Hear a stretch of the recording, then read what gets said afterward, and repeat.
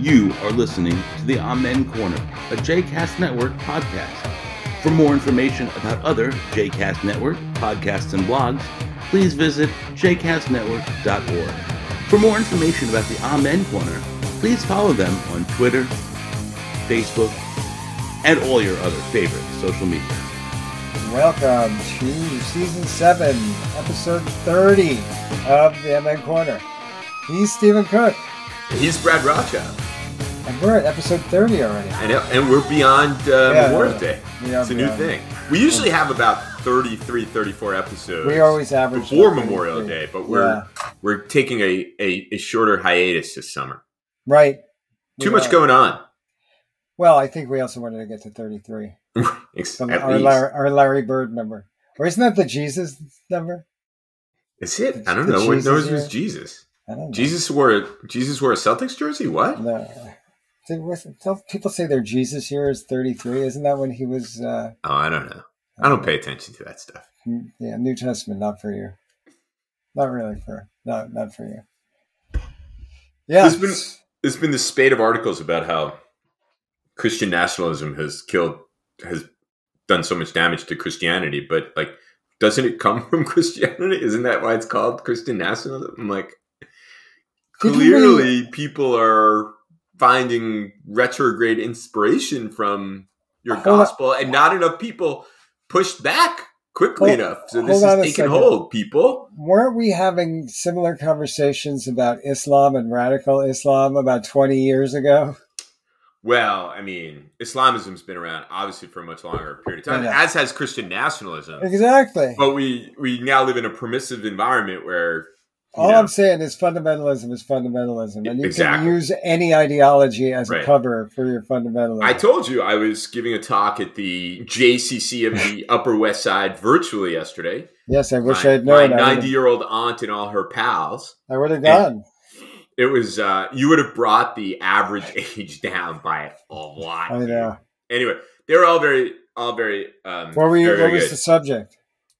Like, they gave me the subject, Israel and the Middle East. I was like, that's kind of a big topic, folks.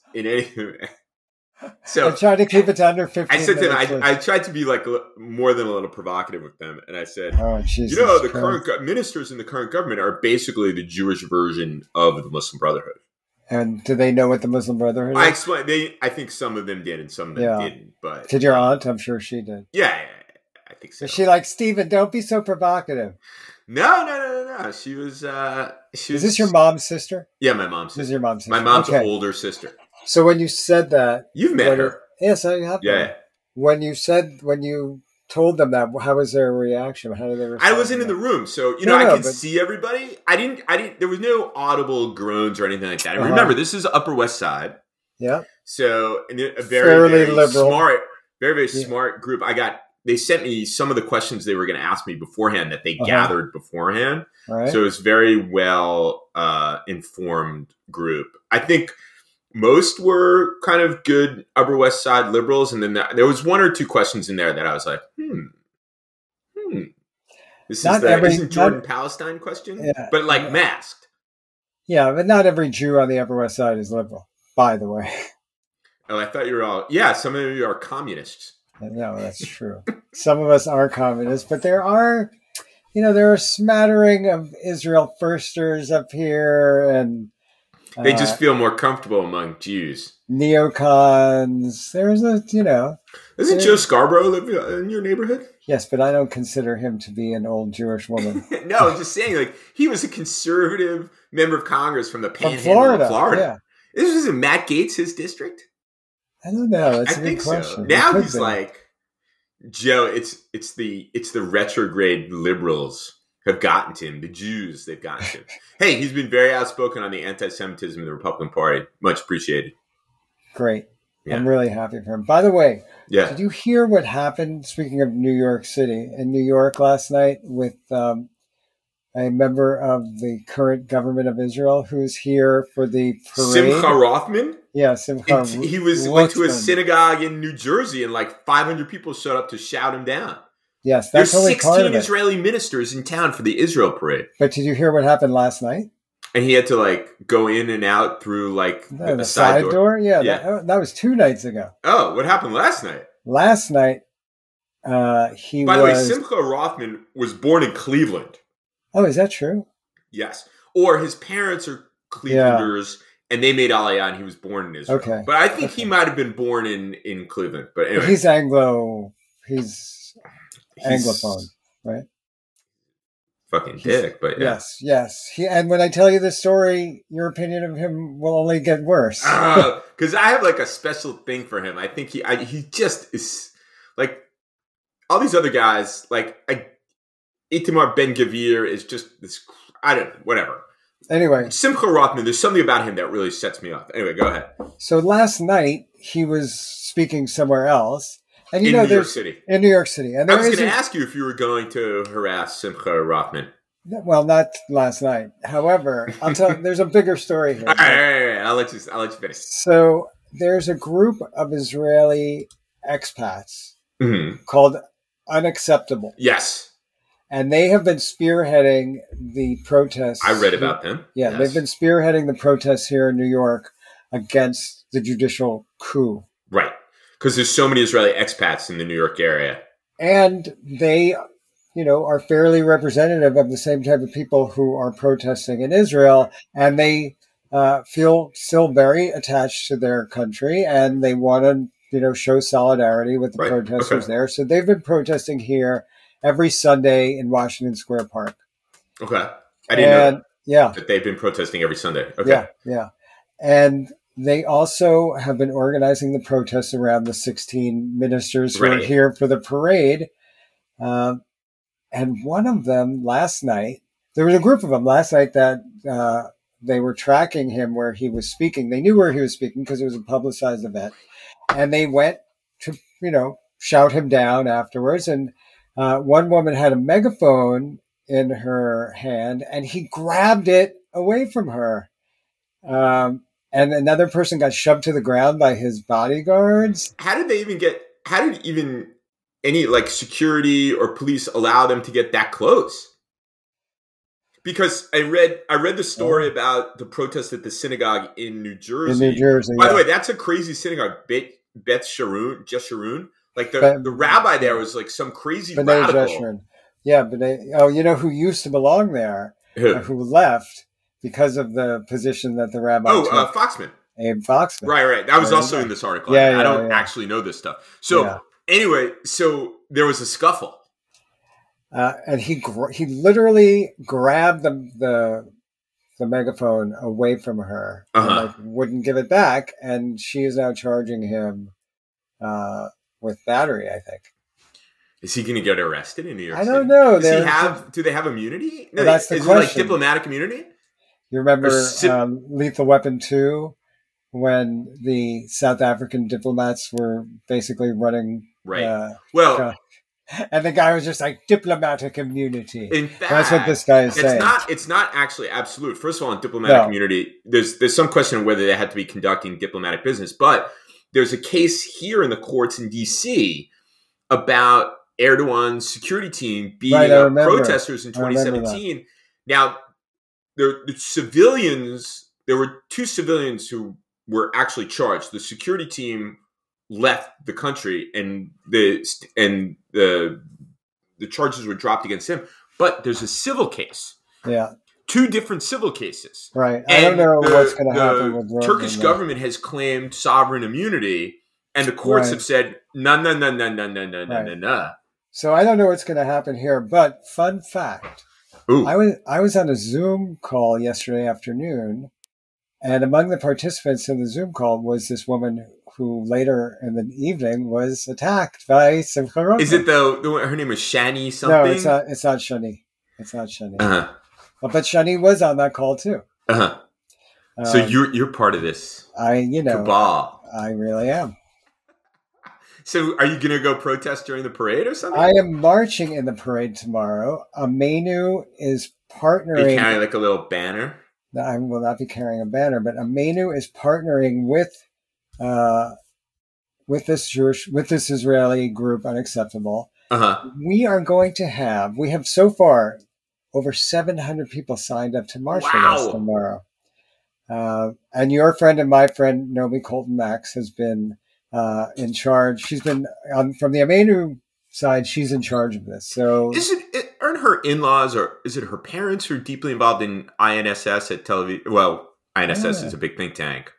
I feel like I don't know someone there. You went to SAIS with her, right? She was the head of me at SAIS, and she's been on the board of Amenu for about as long as I have, if not longer. Right. She's Canadian. Yes. Yes.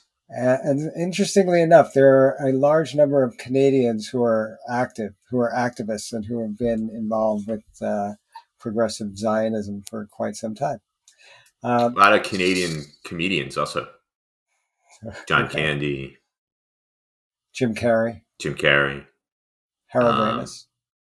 What's his name? Dan Aykroyd. Shit's great. Is Bill Murray Canadian? No. He's from Chicago. Murray. Yeah. Yeah. What's his name? Eugene Levy. You were thinking of and his son. Levy. Yeah. A lot of Canadians. Yes, a lot of Canadians. But it's all relative. There's only like 30 million of them. Seth Rogen. Wow. Yeah, and Seth Rogen also grew up in a left-wing. Is he participating in the parade with Amenu? Not. No, but he's been in. He grew up in a left-wing. You guys should go while you're marching, eating bagels and cream cheese and stuff. And dude, don't you think the entire parade would be eating bagels? Oh, so maybe you should go. You should go Gonzo and do bacon cheeseburgers. Yeah. Secular Zionism. Well, then we'd be eating hummus and pita. After appropriating hummus from the local Palestinians, we are now going to be consuming it. Colonial settler state. Yeah. There is that. Oh my God. Anytime the Israelis say something about hummus or falafel and stuff like that, there's always literally a food fight. The hummus wars. Yeah, you can't just eat, man. It's like you can't just watch TV any longer. Do you know how many takes there have been on the end of Succession? I haven't. Like the New York Times runs like 5 takes on the end of Succession a day. I haven't watched any of it. I started watching it because it was shot at CFR New York. There you go. Which was cool. I have 2 friends from college who want me to give them the Succession tour of the council, which I will do next time I'm in New York. So speaking of, this is not apropos of anything. Oh, okay. Hummus, cheeseburgers, Israel Day. Did we say cheeseburgers? Or how are we talking about? I said cheeseburgers. If you wanted to go Gonzo during the. No, you said bacon. Bacon cheeseburger. You always go with that the bacon. Huge story in the Atlantic about CNN. Okay, so let's give a little background. This is a long article. But wait, the psychic connection. As soon as I was done with it, I sent it to you. And you were like, I'm 3/4 of the way through. I was just going to send it to you. I was literally reading it. I'm like, okay, when I'm finished, I'm going to send it to Stephen because I wasn't going to send it to you until I had read it myself all the way through. Right, it's the same thing. I feel like that's kind of like a lazy, oh, check this out. I must have started it 15 minutes before you did. It's like I read the headline. Let me send it to Stephen. He'll be interested in this. Well, that's like everybody on Twitter. They only read a headline and then they share it and stuff like that. And then you get into trouble for some of your articles. Right. Because no one reads it. Anyway. So this was a really extensive profile. How long? It was 10,000 words. This is a it took me like a good 55 minutes to read it. Oh my God. Like I said, when you send it to me, I'm like 3/4 of the way through. I was probably a little bit more than that because I'm like, oh, this keeps going on and on. It was amazing. Yeah. Okay. So it was a profile on the head of CNN, Chris Licht. Mm-hmm. And it started off with the aftermath of the Trump shit show. Town Hall with Caitlin Collins. Oh my God, I learned a bunch of things about Caitlin Collins in the past couple of weeks that I did not know, and I was like, oh my God. Like what? There's clips of her talking about, the Soros this and the Soros that, and when she was with the Daily Caller. Uh-huh. And, engaging in that kind of very unfortunate, anti-Semitically tinged. Oh, good way to put that. Anti-Semitically tinged. Well, she wasn't out there. It wasn't like these really disgusting people were like, the Soros prosecutors and stuff like that. It was a little, it was subtler than that, but she certainly hit the Soros thing a bunch of times. Right. So she didn't call him a puppet master? No, she didn't call him a puppet master. And there was something else I learned about her this week that I was like, really? Can't remember exactly what it was, but it was along the same lines. Yeah. Anyway, so it was an article about how he came in to CNN to sort of clean house and fix it and make it less. But wait, let's discuss what fix it. What right. So yeah, let's talk about that because I have my own issues with how this was. How so this the was fix characterized. So how he came to the job is the guy Jeff Zucker, who was running CNN throughout the Trump years and prior to it. He got sacked because it turned out that he was sleeping with his second in command. Not good. And then there was the whole controversy over Chris Cuomo and blah blah blah blah. Okay. Well, there were a lot of bad things that were going on at CNN, and also there's a new head of the parent corporation. Right. There was CNN is now owned by Warner Discovery. Discovery Warner Brothers or Warner Brothers. Warner Discovery, whatever. Yeah. And then there's David Zaslav is the head. Is the new head of that whole. And he strikes me as an asshole. I've never met him, but he strikes me as one. Exactly. Yes, indeed. And so the idea was Zaslav believed that CNN had gone to war with Trump and alienated half the country, and they brought Licht in to fix it and move it to the center. Right. That's the fix. Moving CNN and re-engage with Republicans. Right, and to stop talking down to them and stop treating them like they're stupid. Right, and having Republican voices on, et cetera, et cetera, et cetera. Yeah. Okay, that's the fix. So that's the fix. So let's talk about that first, because as I'm reading this, I'm like, I don't believe that was the problem with CNN. Like, we can talk about the problem with Chris Cuomo. No, I do. I mean, but to be honest with you, I do think, like, if you, again, like, I see it in like 15-minute increments. You come in from a run, I come in for a run, I'm trying to stretch, whatever. I flip on the TV, and I if you see that morning program, sometimes, what's her name? Brianna something or other. She'd like go on this like crazy rants, and there were rants about Fox and it did cross the line. I thought, like, they should have said, okay, now we're going to have an editorial, but it was part of the thing. I think that there were, like so many things during the Trump era, lots of lines and norms were crossed everywhere. Okay, but so that's the not point. That I disagreed with Breonna Taylor, what she was saying. It's that there wasn't a hard line between, hey, this is a news story, and now I'm going to take 5 minutes to editorialize. But that goes to the heart of what the problem is in the Trump era, in my opinion. Okay. Which is when norms are being shattered in such a way that is putting our freedoms at risk. What job is it of the Fourth Estate? Right? Like, are they just there to report? No, and to I don't think we're just going to go right down the middle. That's what I think. That's what Zaslav and Licht want.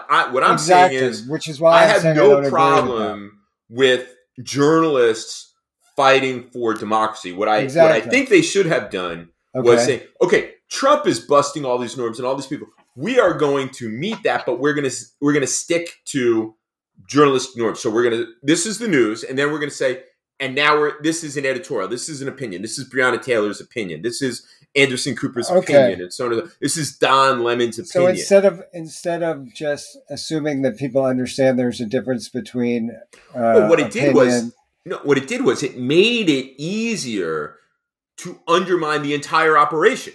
It made it easier for Trump to say, "Oh, that's fake news." But if they'd said, "Okay, here's the story, and now we're going to have editorial moment." But so let's take, for example, when Trump was inaugurated and he lied and had Sean Spicer come out and lie about the size. That seemed quaint by comparison to what we lived through for the next 4 years. It was quaint. And you and I were actually together when this happened. Yes. Because we were at the Women's March, first Women's March in January 2017. Which was so huge in comparison to his small inauguration.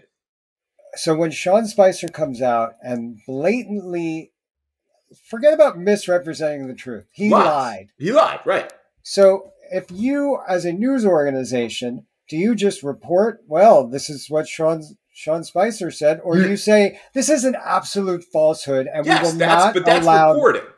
That's reporting. But I feel like they said it was the biggest crowd ever. Here's the picture. This is clearly a lie. That's not editorializing. Okay, I'm not saying that it is. No, I'm saying that. But I'm not certain that they took that challenge head on in the same way. I agree. And to me, that represented the problem of journalism from the very beginning. They were flummoxed. They had no idea. First of all, he was awesome for ratings. I mean, think about CNN in the run-up to it. They sat there. They'd have the cameras on his plane for an hour. That's the bottom line. Right. That's the bottom line. And, in the article, Licht said, that's not the only metric that we're looking at, ratings. That was obviously not true. Well, right. Well, right. Tim Alberta, the author of the article, was like, I'm not so sure about that. Right. So how do you reconcile those two things? And I don't think that TV journalism has figured that out yet. Well, how do you reconcile the fact that Trump was great for ratings, right, and he's lying and destroying? I think truth. You can still. I don't know. There seems to be all this angst about how do you cover Trump? How do you cover Trump? It seems to me you cover Trump. You say what's lies, what's not lies. And then if your on-air journalists want to have their own opinions, remember when we were growing up and they'd be like, and now for the, they'd break into the Yankee game and it'd be like, now for the WPIX editorial, and some dude smoking a cigarette would read from the teleprompter, something you were like, get back to the game kind of thing. It seems to me, go ahead. Next problem with CNN is, to my mind, no matter now Licht was accusing MSNBC of this, that everything is an 11 alarm right. But CNN maybe not treat everything like an 11 alarm fire, but what they do is every issue they then have 11 people in this horseshoe table discussing it. Not everything requires that. I agree with them on that if they want to do away with that. The one thing that the article didn't mention, and we haven't touched on either, CNN during the Trump era had lots of really questionable people on their payroll. They did. They talked about Corey. He talked about Corey Lewandowski. Okay, Corey Lewandowski is one thing, but what about Rick Santorum? Right. It didn't mention Rick Santorum. It did not mention the fact that they would put him on and he would just parrot whatever lies Trump was saying. Right. That, to me, was the problem. Did they have Santorum on with no one else? I felt like they did. I don't remember. I'm so traumatized. Even if they had him on with other people, even if he was part of this 11-person panel, why are you giving a voice to somebody? As Chris Licht said several times in this article, it's not a question of, if it's raining, right? But you're saying it's not raining at all, right? And Santorum is one of those people who says it's not raining when it's so clearly raining. When it's pouring outside, right. So yes, that metaphor is so obvious that it's okay, well, obviously, so he's allegedly not supposed. His mandate was to kind of fix all this. Yet at the Trump town hall, they had all these crazy people on. So election deniers, Byron Donalds. So that's the thing. So you have this whole setup where this guy is brought in to do something very specific, which is to clear out. Right. Well, I mean, it obviously is hard because he's not doing it right. Well, he seems to be a smart guy. Well, he seemed like he came in like a bull in the china shop, arrogant as all get out. Yes. And then, of course, at the end, he's like, well, maybe I shouldn't have done it that way. Right, maybe. You think? Anybody, look, he's a guy, he's been in the news business. He was a showrunner for Colbert. He was a showrunner for someplace else. Do you really come into CNN and act like an aloof dick? Wouldn't you want to wait 6, 7, 8 months, listen to people, observe, see what's going on. I mean, understand the culture. That's a rational approach that egomaniacs don't take, Stephen. And he was brought in here. He pushed himself forward his entire career by being an egomaniac. And guess what? He's going to fail. He's clearly going to fail. He's failed. He's on his way out. Yes, he is on his way out. But We were talking about that before. Let's just say, let's give away some of the ending here. Which is... No spoilers, but that he talked to the journalist from The Atlantic for a year, this guy Tim Alberta. Yeah. And it's clear that when he started talking to him, he very much wanted this job. But it's clear by the time you get to like the last third of the article, he definitely does not want this job anymore and wants to be fired. Well, because he is playing to an audience of one. Right. But it's an impossible task. He's subject to the whims of his boss, right? And Zaslav. Why would you want that job? So, like we were saying earlier, all of this, like what he was brought in to do, and like we're trying to give a voice to more conservative legitimate views, and totally legit. And then this whole fiasco that was the town hall, which is complete. They stack the deck so much in Trump's favor that it's like, what are you doing? Like, Trump himself didn't know. They're like, they must want a show, so I'm going to give them a show. And so here's the thing. He may want to be fired, but the thing that's going to get in the way of, I mean, the guy's only 51 years old, is everybody will remember that Chris Licht is the guy who put on the Trump town hall. Not only will everybody remember that, when he dies, this will be the lead in his obituary. Exactly. It might even be on his stone. This is what everybody will know him for forever. Exactly. Forever. He did so much damage to his own reputation because clearly his boss said to him, this is what's going to happen. Right. And whether or not it was, tacitly agreed to with the Trump team or something that they actually said, like full on, like this is what we're going to do. There's that whole weirdness about how they had lined up certain guests to talk about it before and after. Yeah. And then suddenly it was all these people. And those were, quote unquote, respectable Republican voices, right of center voices. And then all of a sudden you had Byron Donalds and a number of other election deniers who were, closely connected to MAGA, Trump MAGA land, which is most of the Republican Party anyway. But yeah, well, that's the thing. So it's clear this guy Zaslav was overruling him. Yes, and so here's the thing: how do you look? They're striving for this sense of balance, right? And you just said it yourself. The Republican Party today is MAGA. Well, so I think that's how do you try to include voices from the right when all of those voices are the same ones saying that it's not raining? Right, exactly. Alberta nodded in that direction during the article as well, which is, it's a structural problem that you have now that you want to move to the center, but no self-respecting MAGA person or Republican is going to want to be in the center. So how do you circle that square? Right. I don't know. Look, the other problem that Chris Licht has is that his general overhaul of CNN sucks. Has it like that morning show that he put with Caitlin Collins, the other woman, and Don Lemon, who he subsequently fired over something unrelated. But Don Lemon is a lightning rod for a lot of people anyway. And the show failed. Sucked. Apparently, it's no viewers. It's got now their ratings are in the toilet. Terrible. I have not turned on CNN in 6 months, more maybe, since Zaslav took over and since Chris Licht took over, because for the exact reason that they said, you've alienated all these voices on the right. It's so now we're going to, and because again, in my memory, I didn't forget that Rick Santorum was on there all the time. Right? Do you know that I like I said, I rarely land on it. I don't turn it on. I've started doing this stretching Bloomberg in the morning. I don't watch anything. You know why? There's a lot of market talk that I'm not that interested in, but they do have a good, if I'm stretching and I'm looking up at the TV, they have a good, it's not even along the bottom. It's on half the screen with what the headlines are from around the world. I'm looking at Twitter.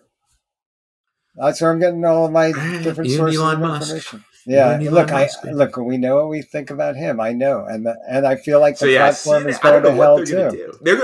What they should do is just what's that other network that proclaims that it's going to just do? Oh yeah, I don't remember the name. So Cuomo's on it now with Ashley Banfield and I don't remember whatever, a bunch of refugees from the networks and the cable news programs. But the question is, are Americans interested in that? And it's not. It seems like Americans are interested in Fox and MSNBC.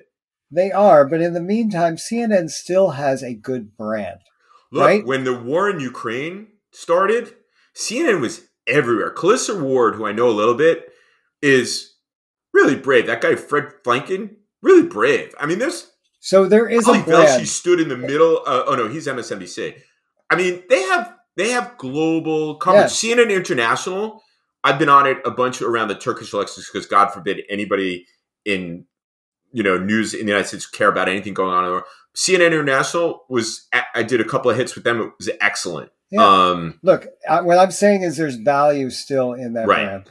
There's still value. So even if, people like me have stopped watching, if they do a reboot and if they can prove to me that they're worth watching again, I'll go back. I'm not saying I'm never watching CNN again. I'm saying in this version of it, I'm not interested in it. Right. And I'm not interested in MSNBC, and I'm certainly not interested in Fox.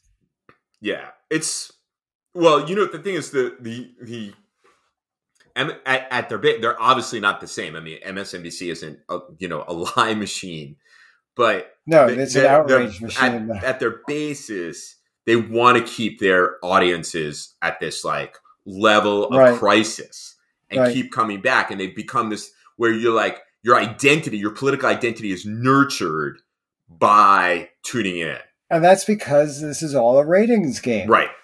So everybody is, you're picking your side, and either you're watching it or you're not watching it, but they know who their audiences are. Right. And they're just feeding us the outrage, or they're feeding us the lies, and they're keeping us in this polarized and really anxious state. Right. I say this as someone who, when CNN calls, I'm like, I'm there, or MSNBC when I was on. But if Fox calls, you're not going. No. Exactly. When Fox... Early on in my career, Fox called a bunch of times, and they were freaking O'Reilly's show called me endlessly. And finally, I went to one of my Yodas, and I was like, I don't know what to do. He's like, just do it once, check the box, and whatever. And so I did, and it was a horrible experience. Yeah. And I never, and they never called me again, and I never called them. Fox and Friends once called me. They wanted me to be on. I wouldn't do it. Same thing. I finally did it.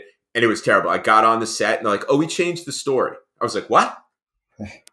And I've never been on Fox ever since. I did it those 2 times. Fuck those guys. Right. And that was 2005, 2006 kind of thing. I think the O'Reilly episode was 2006 during the Israel-Lebanon war kind of thing. So it's been a really long time since I've been on Fox. But yeah, I wish that some of, when I was on MSNBC, most recently I was on with Ayman Mohyeldin, who, cut his teeth as an international journalist. So we had a nice conversation about the Turkish elections. I was on with him previously. We talked about Israel and the U.S.-Israel relationship, and he gave a lot of time to that because both those issues, because he's interested in that. But he's also on Saturday and Sunday night between 9 and 10 p.m. So I think they give him a little more leeway to do the things that he's interested in. Because it's not a big audience anyway. Yeah. But I do think, again, my point being, I don't know, I've never been in the TV journalist business, but it seems to me that there's a way to do this where you can say, I don't know. And you don't give your opponents the ability to paint every utterance out of every journalist story as fake news. Yeah. If there's a hard line and you're very clear. Okay. Editorial. I agree with you, but you and I both know that people who have already passed judgment on CNN from the right are never going to change their mind about it. Of course. Just like they're never going to like the New York Times. That still doesn't mean that CNN shouldn't do it. I don't disagree. Right. I'm just saying. I mean, Licht was right about Don Lemon. Don Lemon had a comment, a view about every single story. It's so predictable. Well, he's gone now, so right. He got his what he deserved, I guess. I guess. Anyway. All right. I think that was good. You know what we're going to do? I think we'll add a link to the article. Yeah, we definitely have to. Yeah, that it was quite an article. Yeah, check it out if you've got a nice hour that you want to fill learning about something that we just talked about for a half hour. All right, so people, we got a couple more episodes. All right, Habibi, like my t-shirt says. All right, Habibi. All right, enjoy the parade. I love a parade. Yallah, Habibi. Scream at Simcha Rothman. I will. I'm going to get my name. In your face! In your face! All right. All right, goodbye.